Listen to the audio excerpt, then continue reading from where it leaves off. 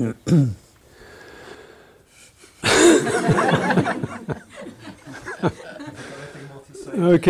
I'm gonna just throw my voice up a little. Everybody hear me okay? Okay, just relax. Yeah. Doesn't matter, we'll get by. Okay, that's what you have to do with technology, show it you're not frightened of it, then it cooperates. Our session is coming to an end, and some of you will not be able to be here for the final minutes and hours of the day. And so I don't think you're rushing back to do singing, dancing and wearing garlands in your hair. But I think there are probably other things on your mind that have to be dealt with. Unfortunately, I don't have to wear garlands in my hair, so I have to think about that. But yes, you know, our duties, our responsibilities, our ongoing, you know, network that we live within. So naturally, I'm looking for some guidelines to kind of refresh and remind ourselves of. And I think even in this just what can seem just a couple of days or so, certainly there can be quite a lot of deepening just by maintaining sense restraint and, you know, limiting what we do, automatically start to deepen just by that fact alone without any drive in it. You have to push in meditation, it happens. As soon as you stop doing other things, it happens. It's a matter of then just, well, how do you handle what happens? And we begin to recognize, you know, that a lot of the paradigms of what we imagine your life to be about, straight lines and things happening on time, doesn't relate to the experience of reality, when it's very fluid, what's going on. You know, it can be things from yesterday, 5 years ago, things we can't even explain, emotional movements, shifts of energy, there's tides and waves. And so then, why, you know, when we look what's going to really handle that is something that allows life to be tidal, tides and waves, because that's how it is. And we want to, so there's something that both contains but cannot possibly stop that flow. In fact, can make that flow rather enjoyable. Yeah, this means we've always got to relate to the reality of our experience rather than impose a set of good ideas, let alone bad ideas, but even good ideas on it. You know? And so this sense in meditation, essentially, is time we really get in touch and move out of the conventions of our, you know, times and dates and schedules and business, into just, I'm alive. Yeah. You know, I didn't come here to do a job, I came here to be alive. And perhaps even to be happy.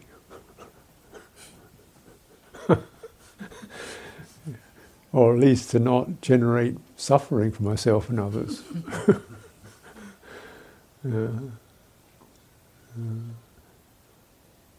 So we kind of begin to establish, well, that's not a bad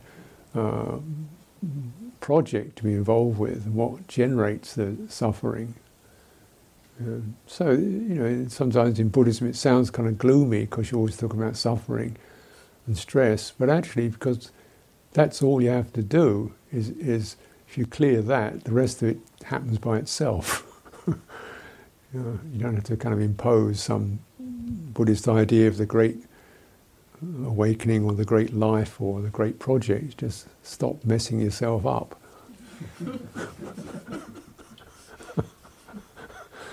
And then see what's there, you know, and that gets better as you sort of from grosser levels of stress the subtle levels of stress, because the dysfunctions and the harm we do is not just bad, it also feels bad. And we have to apply means that feel good. So again, even with these Buddhist notions, mindfulness and attention and resolve and walking, sitting, and so forth, it may sound slightly heretical, but make these feel good rather than just right. Feel good, not in a light, superficial way, but even if you're doing work and it's good work, and you know this feels good. Cleaning feels good. Maybe I'm dealing with some messy stuff, but the cleaning feels good. There's a sense of bright resolve and happiness that one is doing something most important, and for oneself and for others. Because again, we may have an idea of how we can help others, or what other people need to be, or how we can make them better, or something or the other. But actually, the best way we can help others is stop being so cranky ourselves. Cranky, self-obsessed and pushy. That would probably be a great help to other people. Because then if that is released, there's a natural quality of heart, which is relationship, other people, and we enjoy the fact that we're not all the same. It makes it interesting, rather than how can I make them be like me, or the way I want them to be. Let it be mysterious and enjoy it. But this means a certain spaciousness in the way we relate to each other, and even to relate to ourselves. Remember, if you don't, the two end up being the same thing, because the kind of attitudes that you carry towards others will certainly affect the way you relate to yourself. So if you're forceful and pushy, that's going to be what you do to yourself. You may not even realize it.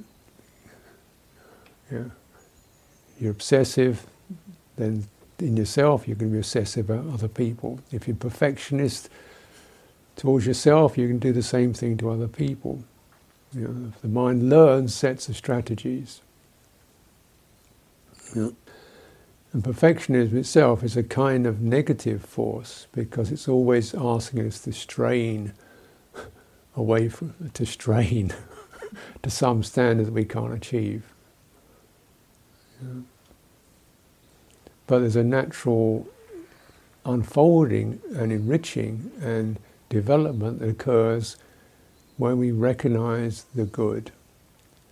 As the Buddha says, kusalasu pasampada, uplift, authorize that which is truly beautiful, wholesome, good. Upasampada, that's the word they use for ordination. It means raising up into. So you're raising up into Dhamma and what is truly good. And how do you know that? What's truly good? It's not just an idea.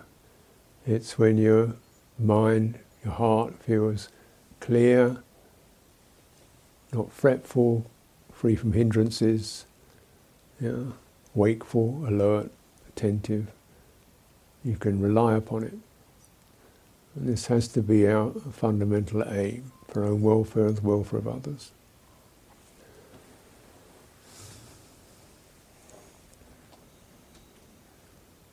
So then the Eightfold Path becomes the thing that we have a compass, 8 points on that compass. And you need the whole set. But it begins with right view, which is the sense there is the good.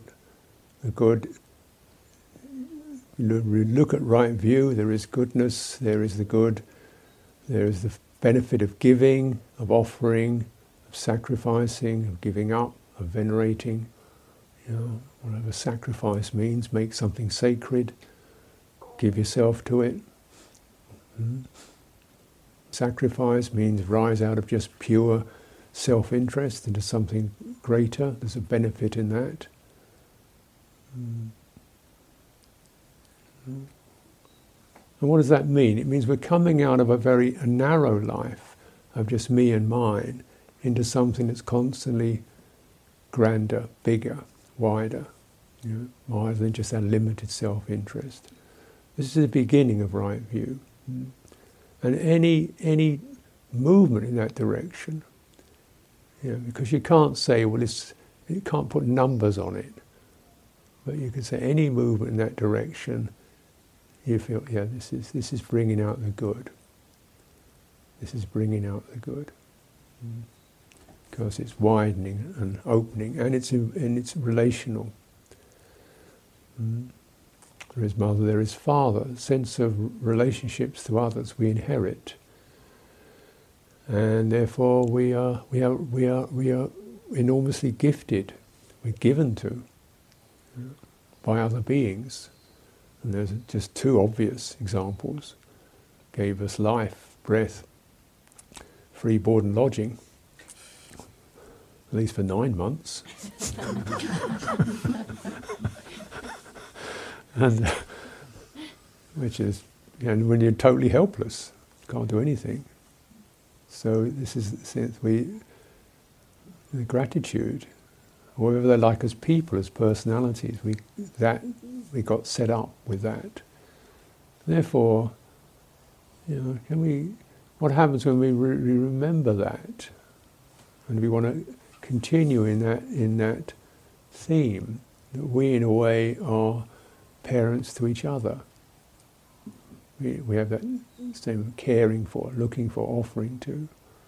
Can we recognize that quality? And there are those who recognize, who teach there is this world and another world. It's not just all secular materialism. Or just the limitations of our sense consciousness, which is always bounded. What we see, what we can conceive of. What we can see is very limited to what there actually is. And we think the world is what we see, touch, taste. But that's just the human consciousness, very limited. Even human mind consciousness is pretty limited. We can recognize if where human beings, the way they thought 1,000 years ago, now we've got all kinds of things people never even imagined, couldn't conceive of, what the planets were, solar system, atoms, so forth. It just goes on. It's still eventually limited because nobody knows why. Why did it all happen? What's it all about? What's the purpose? Those who are seeing this world and the world beyond those limitations say, well, there is a purpose. Purify the heart. The rest of it, just keep growing, and people have more notions and ideas and measurements and so forth. That just keeps expanding and changing. And that seemingly wonderful development, which has its wonders, still doesn't take you out of suffering. So we go beyond those worlds into this fluid reality whereby we are learning to balance and find the still place in the center of the world, center of our world. Do you know that? Do you touch it? Do you acknowledge it?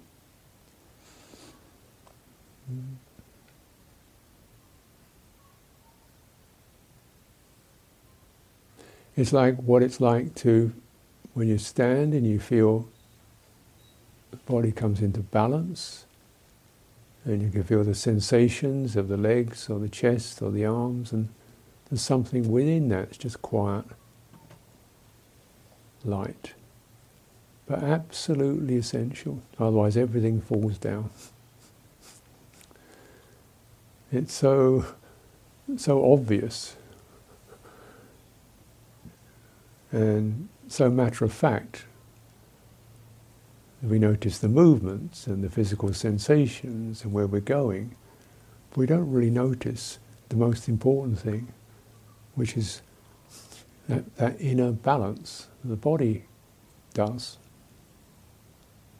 You can practice it, because a lot of the time we don't rely upon that. We kind of lean on things or tense up, but just to find that balance when you stand, relax everything for that moment. And you can even do this just for 20 seconds in your day. And stand on your feet. 20 seconds. If you can't find 20, you can get 10. I think you can generally get a minute or two and just let all the weight drop. Not to say this is not important, but no, I've got to get the priorities right. If I'm just coming from an unbalanced place, and the body is a good indication of where your mind and your heart are leaning, yeah, generally towards the future, or resisting something, or hanging on to something. They're not. So the body gives you a good indication of that. So you just come into that balanced state in your body, tune into it, listen to it. Let that release the pressures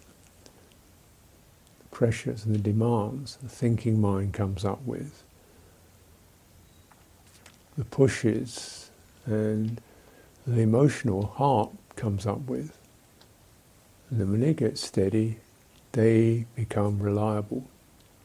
You can begin to rely upon the thoughts or the inclinations that arise from balance, because that balance is something that the heart needs to be reminded of many times. Because by and large we're led by feeling. Feeling applies a certain pressure to us.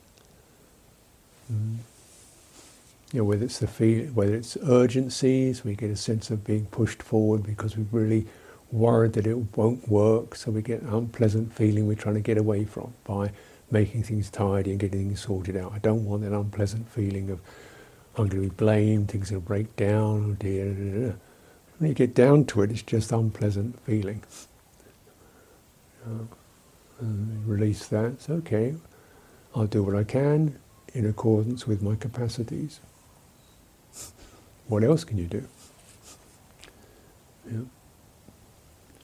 And in this understanding of dukkha, not just the dukkha which is our own suffering, but dukkha as the natural, unfinished, untidy nature of life. Dukkha is a characteristic of existence rather than a tension in the heart. Just everything has a tendency to kind of break down and not work, and that's what it. Not be tidy. You can clean your house every day, and it's still going to be the next day. Right? Is it ever? So it's not to say you don't do it, but you do it with a sense of just what I can do. The rest will just to learn to live with and not, get fretful and upset about. And we can take this attitude to the ways we live with others.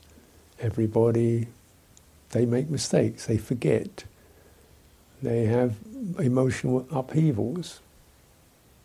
That's the way it goes, Then practicing in the world really is a training. It's a constant test and a training to find the place where you can be without tightening up, without rushing forward, without hanging back. And that's that center. And if you tune into that in terms of your citta, your heart, again you notice that a feeling comes, it moves, an emotion comes and moves. And then rather than add to it, just allow it to move through. It's a wave. And where does it go? Now, if you don't add to it, or resist it, or speculate about it, it moves to empty. It just comes, it washes through, and it fades out. It takes some training to not keep adding things.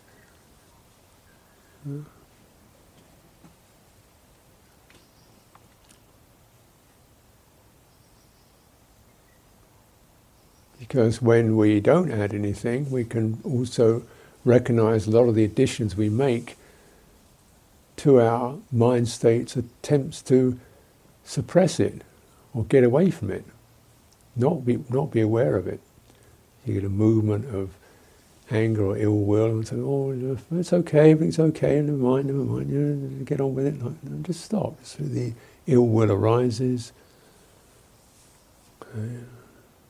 negative feeling arises, and it will just wash through. You think, well, is that really conducive? It is in the long run, because the less you get agitated or stirred up by it, actually those waves die down. Because it's in the feedback of reacting to these emotional tides that something more substantial is laid down in that reacting to emotional tides, the way we want this and don't want to feel that, and should feel this and shouldn't feel that. What gets added to all that by adding these layers to it? Well, you've probably recognized this, the I am. The I am, who's always censoring, editing, carrying, changing, shifting, speculating, and and then this then becomes something that becomes problematic, because it becomes incessant and judgmental on self and others, and needy. So it becomes something that actually is set up seemingly to manage an emotional or a mental or phenomena as they occur to us, but actually it becomes a thing itself that becomes more problematic.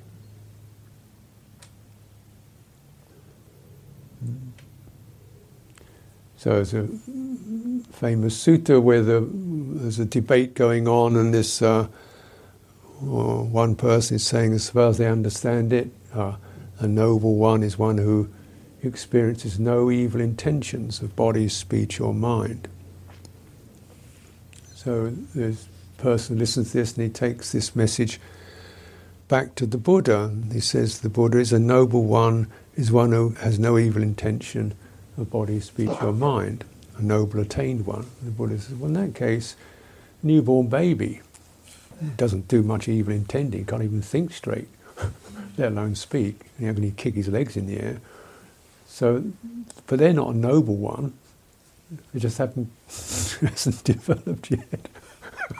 They've got the potential to do it later on. So there's a noble one who's one who recognises an unskillful intention when it arises, doesn't react to it, doesn't get caught in it, that moves on and empties out. And then they begin to explore, how did this intention arise?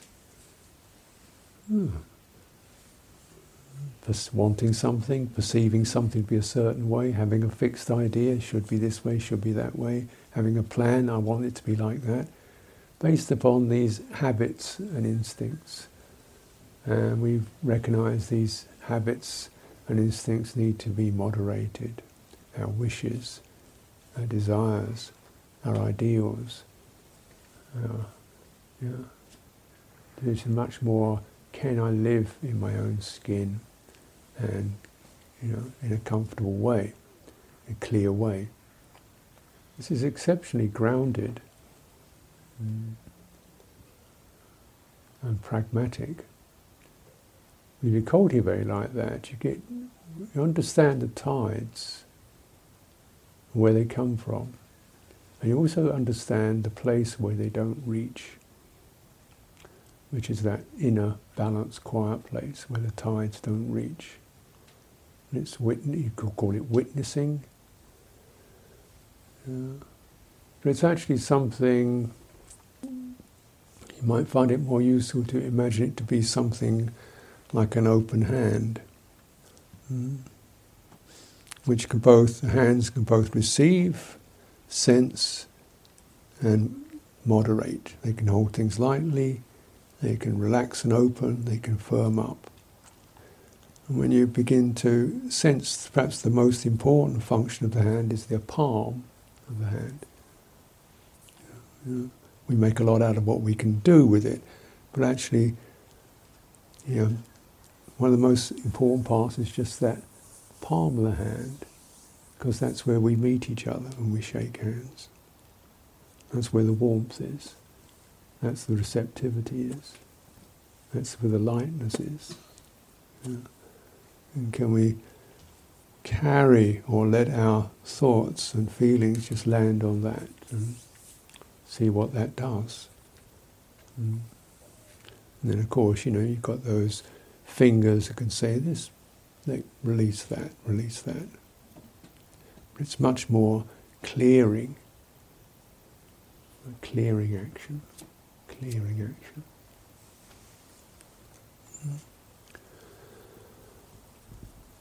Now, through this daily life practice, you can look also at certain very reliable resolutions, which are always good to have some sense of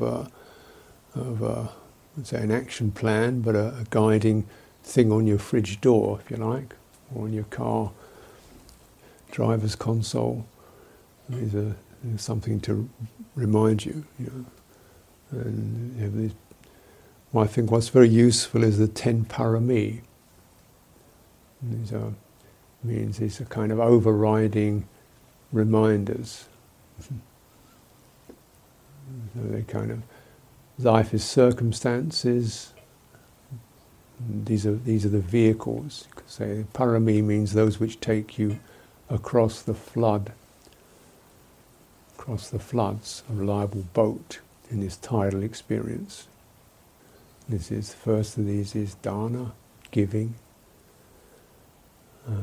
the gesture of giving, the heart movement of giving, which can be material, but also hospitality, advice, healing. So we have developed that dana mudra. This is what hands do very well. And as we've seen just on a situation here, highlighted the last few days, just the generosity that comes in to nourish us, the generosity of the people who've established it, set it up, organised it, helping out, and the happiness that comes with that, and the feeling welcome that comes with that. If we remember that, the generosity of others, then we feel happy, their love is there, we feel cared for, and we get less needy, less demanding, more comfortable, because it's all dana. With dana, with generosity, you can't say it's not enough, because it's not a payment. Dana is always enough. You keep adjusting what you need according to what's happening, what's arising. And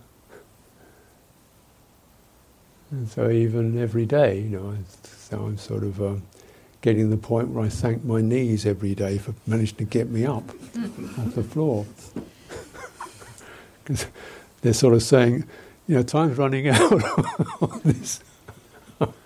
They kind of creak a little bit when I have to lift the body up. Oh, thank you, knees. I say, okay. The body getting through a day. Thank you, body. Not giving me too much pain. And so that just leaves me being having a sense of this is a gift too. And how long it goes on for, you don't know. but you say, you don't say, well, I didn't think much of this one, I want another one.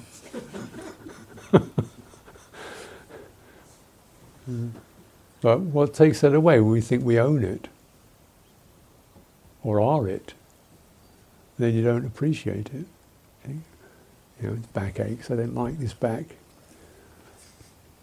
You know, well, you know, it's a gift. That's what you it could be worse.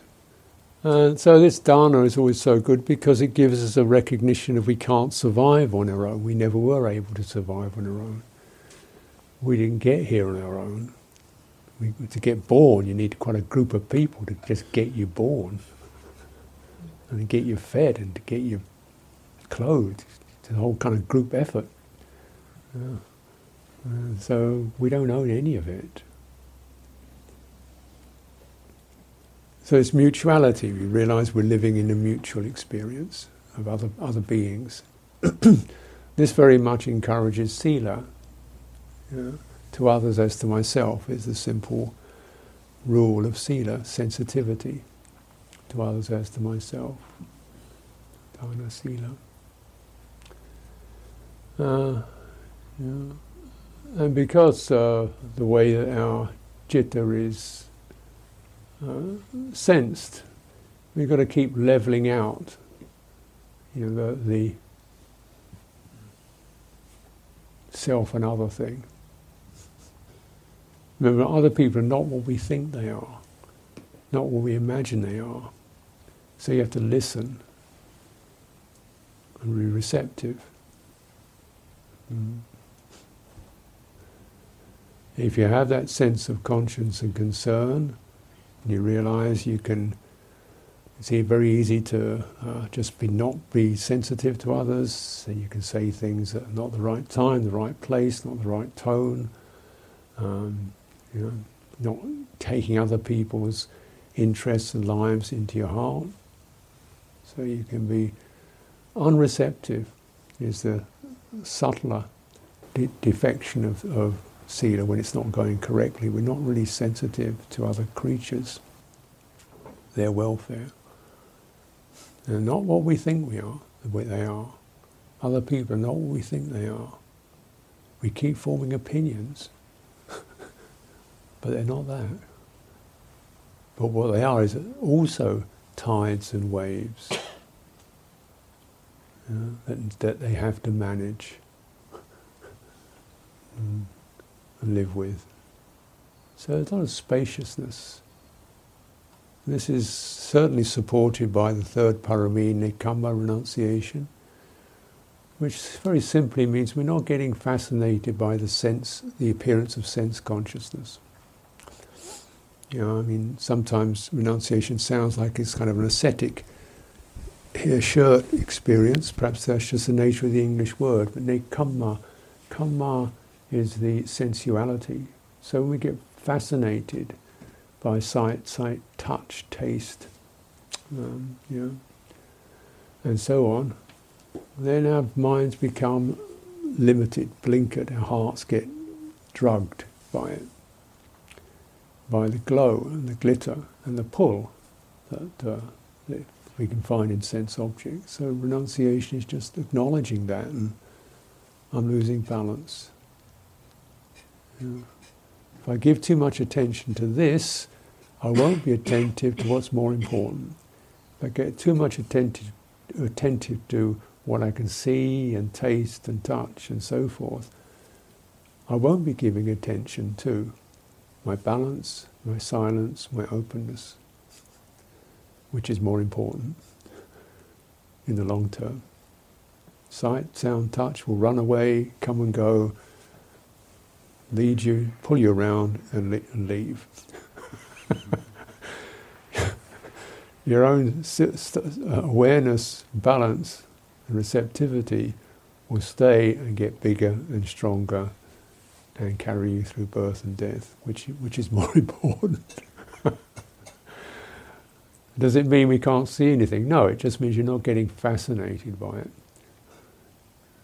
You see, you touch, you taste, but you're not getting hypnotized, fascinated, drugged, driven into it, and then pulling away. Get a light, holding the sense world lightly. It's giving you power. If you get this one, then you have immense power to resist the pull of the consumer world. Yeah.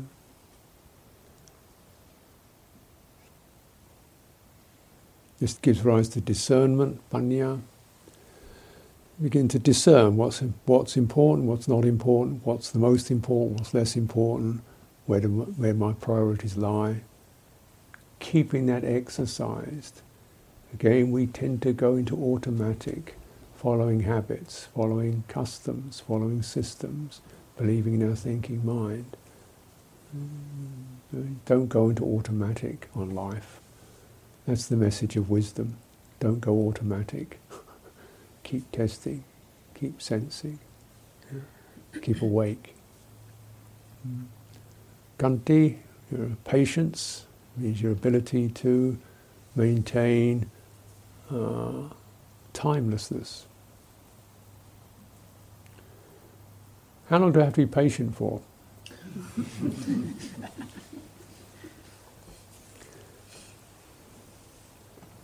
I remember somebody uploads some of my Dhamma talks onto some kind of website whereby you can download them, you see, and then people would comment on it. It says, Maggie listened to this talk for 45 minutes, very nice. Or this one, so and Joshua listened to this talk, he found it interesting, and so forth.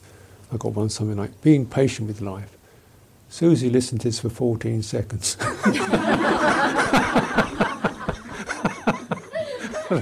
Oh, this is a drag.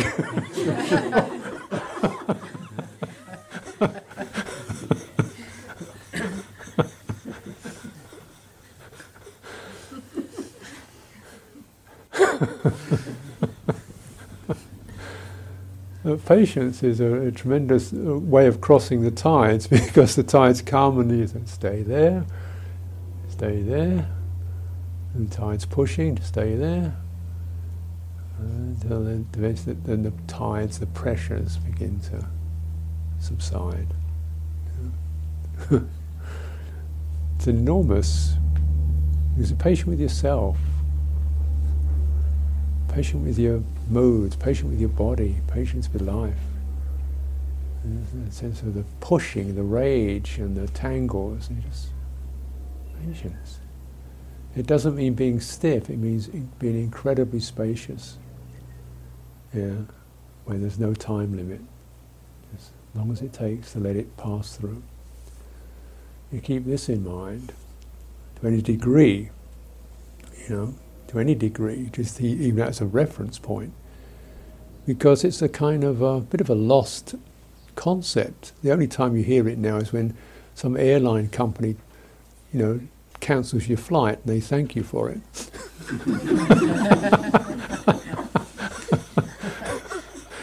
You get grounded somewhere because the flight won't take off. So, thank you for your patience. I'm not patient.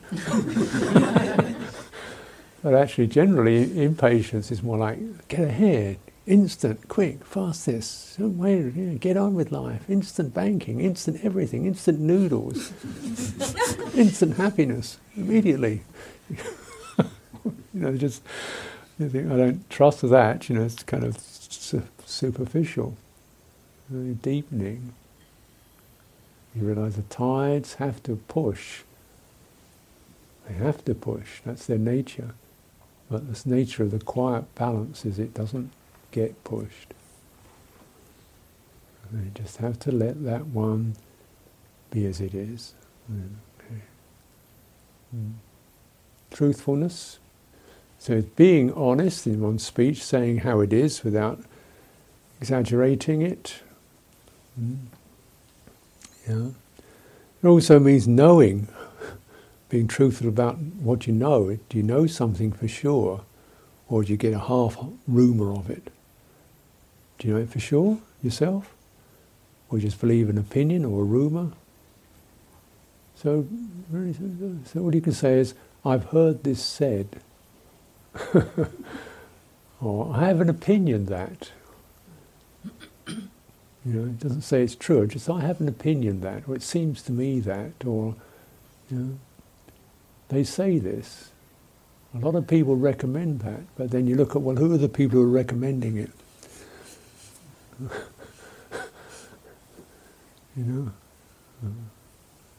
So we begin to recognize, a lot of our practice essentially is sevanacca balanam, not to associate, not to follow people who are not wise.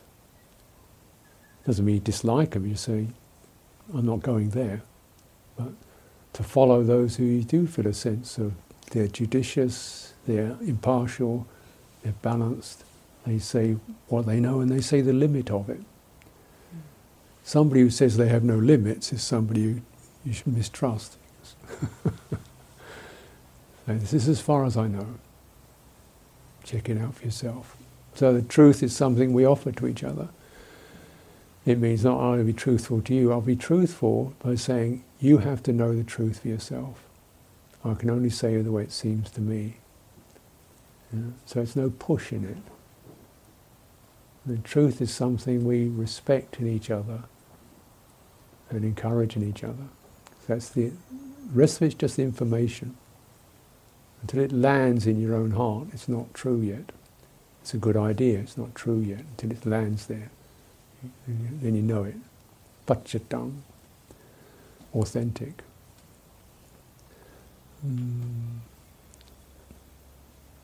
Resolution, something we encourage just to have reasonable resolutions you can actually manage. So, generally have this New Year resolution thing. People like to take New Year resolutions, and generally after a month, it's kind of got a bit frayed. So it's something you kind of keep revising. At least I can resolve to keep the 5 precepts, and I resolved, get up in the morning and do 15 minutes, 20 minutes of something still, about just inner cleaning. Make resolutions that are manageable and realistic for your welfare. The ones you know you should make. And then to make a resolution, to really know you need to make it. That's the first thing. Because if you know you need to make it, in your heart of hearts, I do need to make that. And then that which knows that, which is not harsh or judgmental, idealistic, that then says, now you've touched truth, you said it, I heard it, okay? And you can even, when you make resolutions, just to kind of stand, even fold your arms and say, that's it, that's what we're going to do. And then say it for a month, for a week, and see how it goes. And if it's working, keep it going. But it's enormously helpful because you do realize the nature of the tidal currents is they're always changing and shifting, and we can get swept away in them. So you need to find some way in which you've got that anchoring keel to stay steady. And if this works for you, you find it more capable of making further, subtler and sustainable resolves. Now, parami, metta, goodwill, heart openness, non-judgmental, non-dismissive, free from cruelty, cynicism, resentment, bitterness. That's an enormous parami and also aspiration to sustain it. And this is try to remind people. This is not just about like being nice to other people. It's about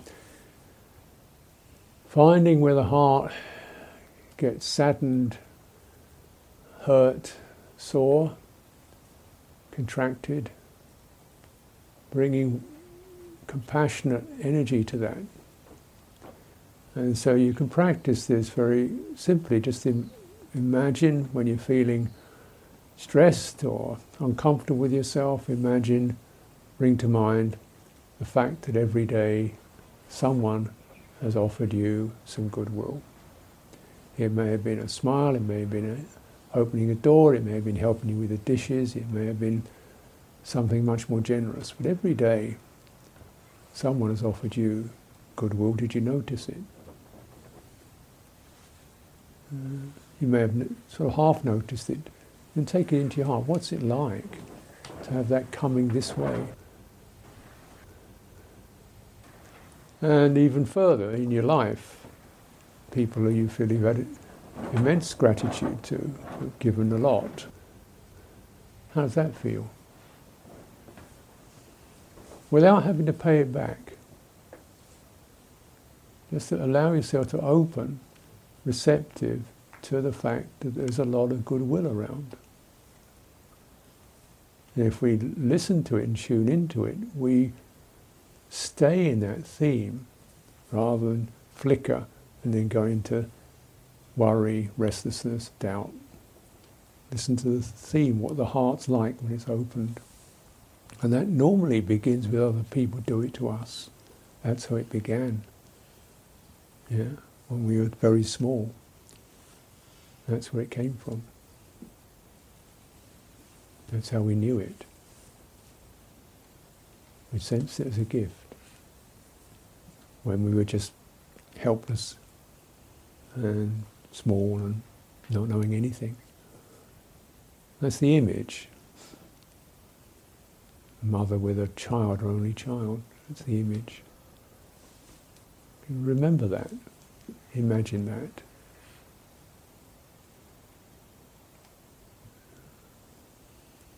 Take it in.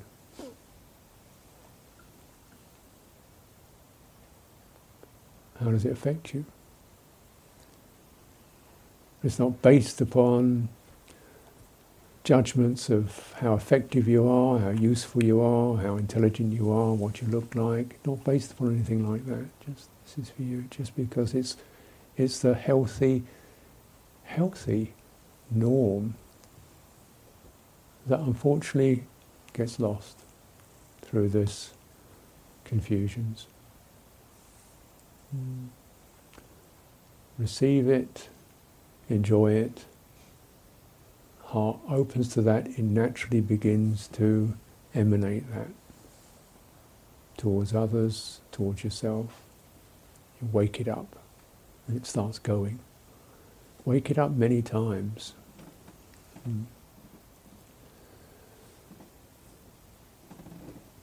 This soul parami itself, it means with that your needs diminish. This is the most fundamental need. If that's there, the other needs start to fall away. Because we're getting the sense of satisfaction where it really counts in relationship. Upekkha is equanimity. This is the 10th parami, and this means we are able to maintain that sensitivity, unwavering, when life goes up and down. Success, you don't clamp onto it as if that's going to be the norm, that's going to happen constantly. Just that's one wave. Failure, that's another one. And so, what is it that, it's tide's turning? Because this again is reminding us of this, something we can do, and it reminds of this invisible presence that we don't acknowledge, which is that talking about this centre of balance, which because it's not felt and it doesn't speak, we don't recognise it. But these parami bring it to light because you recognise something there is not getting lost in the tides and the floods. And it's not something you have to think about or create. You just, you get a sense of those terms and what they're referring to. They keep inclining you back to your own boat. Yeah. Yeah.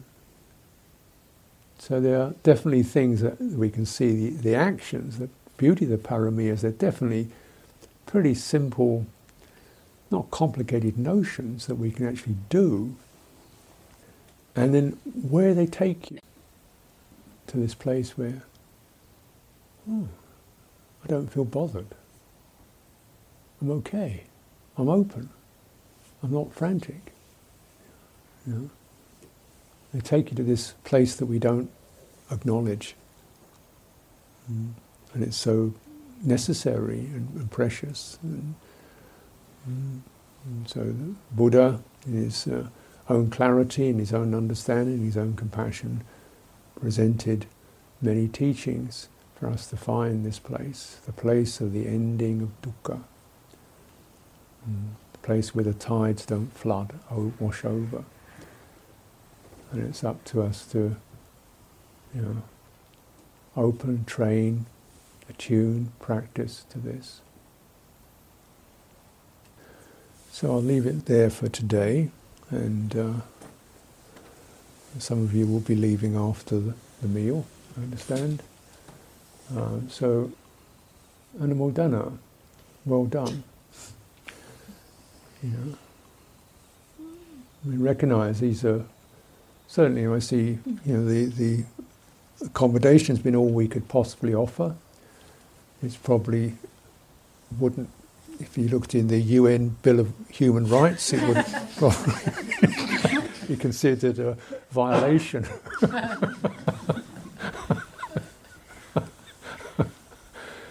How many people can you cram in a shower? So I recognise there's been a lot of giving up, letting go and accommodating, and you managed to do that, and I haven't heard any complaints. Generally the comments have been positive. This is wonderful. And the sense in which individually also a sense of, the collecting, gathering together is definitely possible, comfortable and enjoyable. And long may it be that way.